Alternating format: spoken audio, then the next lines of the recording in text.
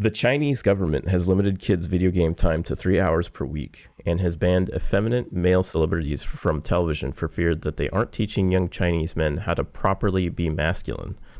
This is just the latest in a long series of alarming headlines out of Beijing since February. As the Chinese Communist Party has gotten more aggressive about regulating technology and markets, panicked U.S. investors have been fleeing large-cap Chinese tech stocks, with Alibaba, Baidu, and Tencent all down 35 to 55% off their February peak. Is this a generational buying opportunity or an unacceptable risk? We'll break down the news and dig into the implications for U.S. investors. Hello and welcome back to the Wall Street Petting Zoo. I'm your co-host, Christopher Smith. And I'm your other, better co-host, Robert Coburn. It has been almost 5 months since we last recorded, and a lot has happened since our last episode. In U.S. markets, prices on the Dow Jones, NASDAQ, and S&P 500 indexes, as well as in the real estate market, have continued to march higher and higher and higher, even as economic data have weakened and surprised to the downside. Inflation has run hotter and faster than anyone expected, so investors are protecting themselves by exchanging their US dollars for assets. The bull market is likely to continue for as long as Congress and the Federal Reserve continue their inflationary policies, which they are likely to do for as long as economic data stay weak.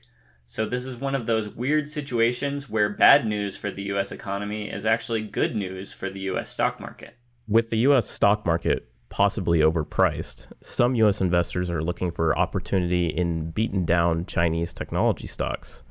The iShares China ETF is down nearly 30% since February, and China's largest technology stocks are down even more.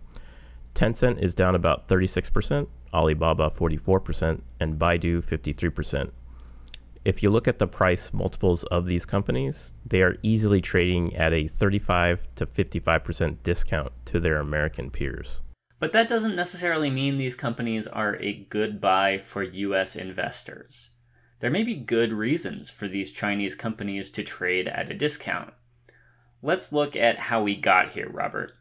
In my view, we've got to go back several years to the Donald Trump presidency, when the US and China were locked in a trade war, and Trump was threatening to delist Chinese companies from US stock exchanges.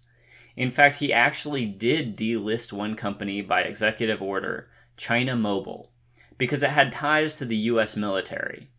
US-based institutional investors were able to convert their shares of China Mobile to the Hong Kong Stock Exchange, but individuals, retail investors, who owned China Mobile shares were left with shares that they still to this day cannot sell because they don't have access to that Hong Kong Stock Exchange. What a lot of U.S. investors may not realize is that the threat to delist Chinese companies was not an empty threat, and the risk hasn't passed just because Donald Trump isn't president anymore. Last year, Congress passed the Holding Foreign Companies Accountable Act, which requires foreign companies to adhere to U.S. auditing standards in order to trade on U.S. exchanges. The Chinese government is blocking Chinese companies from complying with that requirement. The enforcement process has been initiated, and Chinese companies have less than 2 years to comply before they will be delisted. That's over $1 trillion worth of market cap that could become untradeable if some kind of compromise isn't reached. But don't bet on the Chinese government rushing to cut a deal to keep Chinese companies listed in the US. China, in fact, seems quite happy for its companies to leave American stock exchanges. Chinese regulators have been making it harder for firms to list on stock exchanges outside of China. For example, a rule change in late July made online tutoring firms ineligible for overseas listings, which caused US-listed Chinese education stocks to absolutely tank. Plus, there's a risk that government regulation will hurt Chinese companies' performance no matter what exchange they're listed on. In November, Chinese billionaire Jack Ma, the founder of the tech giant Alibaba, suddenly disappeared. Ma has been criticizing the Chinese government, and apparently he crossed some red line that finally got him in trouble. This was right when he was about to IPO a new financial tech or fintech company called Ant Financial. China blocked the IPO and imposed a sweeping restructuring of Ant Group, curtailing its profitability and imposing a record antitrust fine. Since his disappearance, the Chinese billionaire has been cited only a few times. In fact, the sightings all have the feel of having been staged by the Chinese government. It's quite likely that Jack Ma is a prisoner of the Chinese government somewhere. There was another similar case in late June. The Chinese ride-sharing company Didi Global had a very successful IPO in the United States in late June. This is a huge company. It's 3 to 4 times the size of Uber, so calling it the Chinese Uber actually does it a little bit of an injustice. Immediately after the IPO in early July, the Chinese government announced a crackdown on Didi for vague reasons related to antitrust laws and cybersecurity.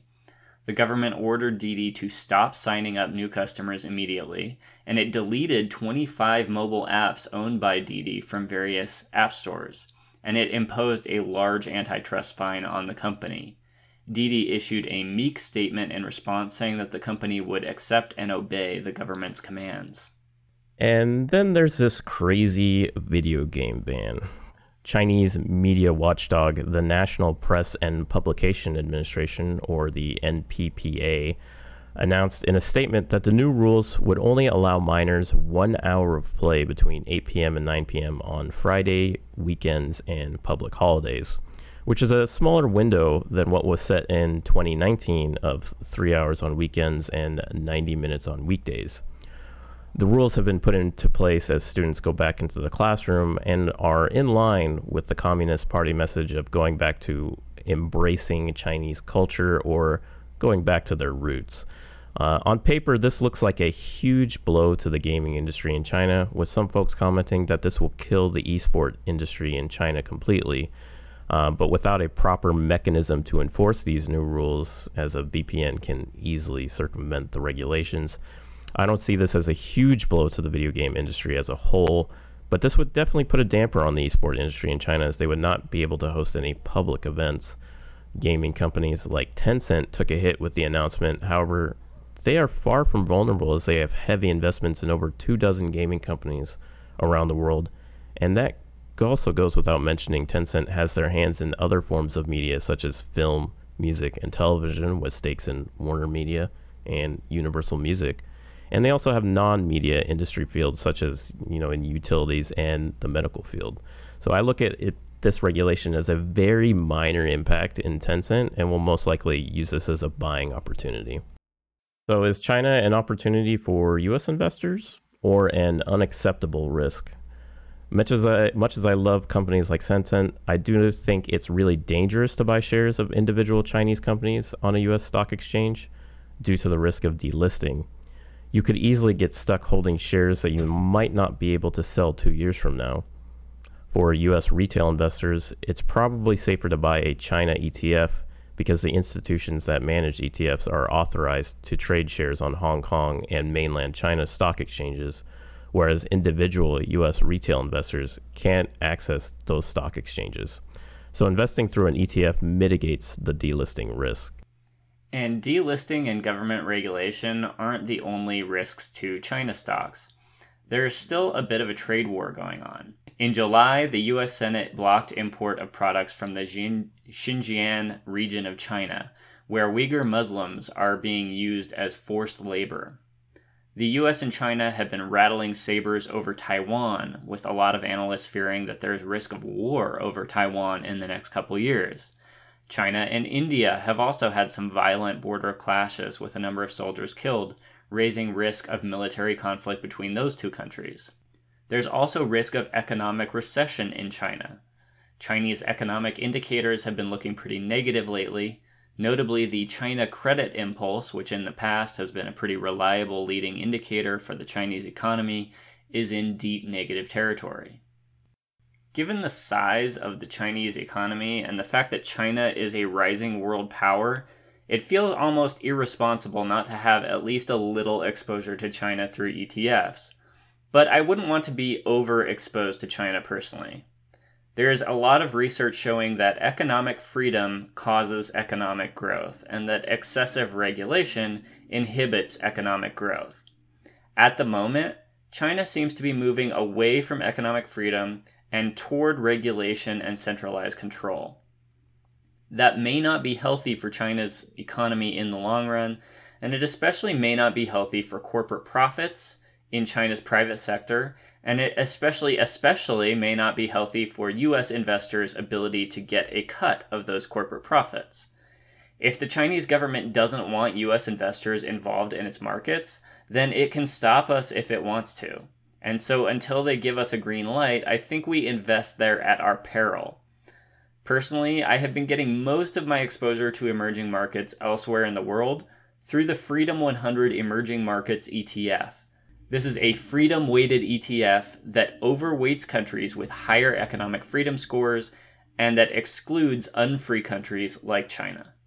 Well, that's all for the podcast this week. Thanks so much for listening, and please subscribe to this podcast if you haven't already. You can find the Wall Street Petting Zoo on all your favorite podcasting apps, including YouTube, Apple Podcasts, Podbean, Stitcher, Spotify, and Pandora.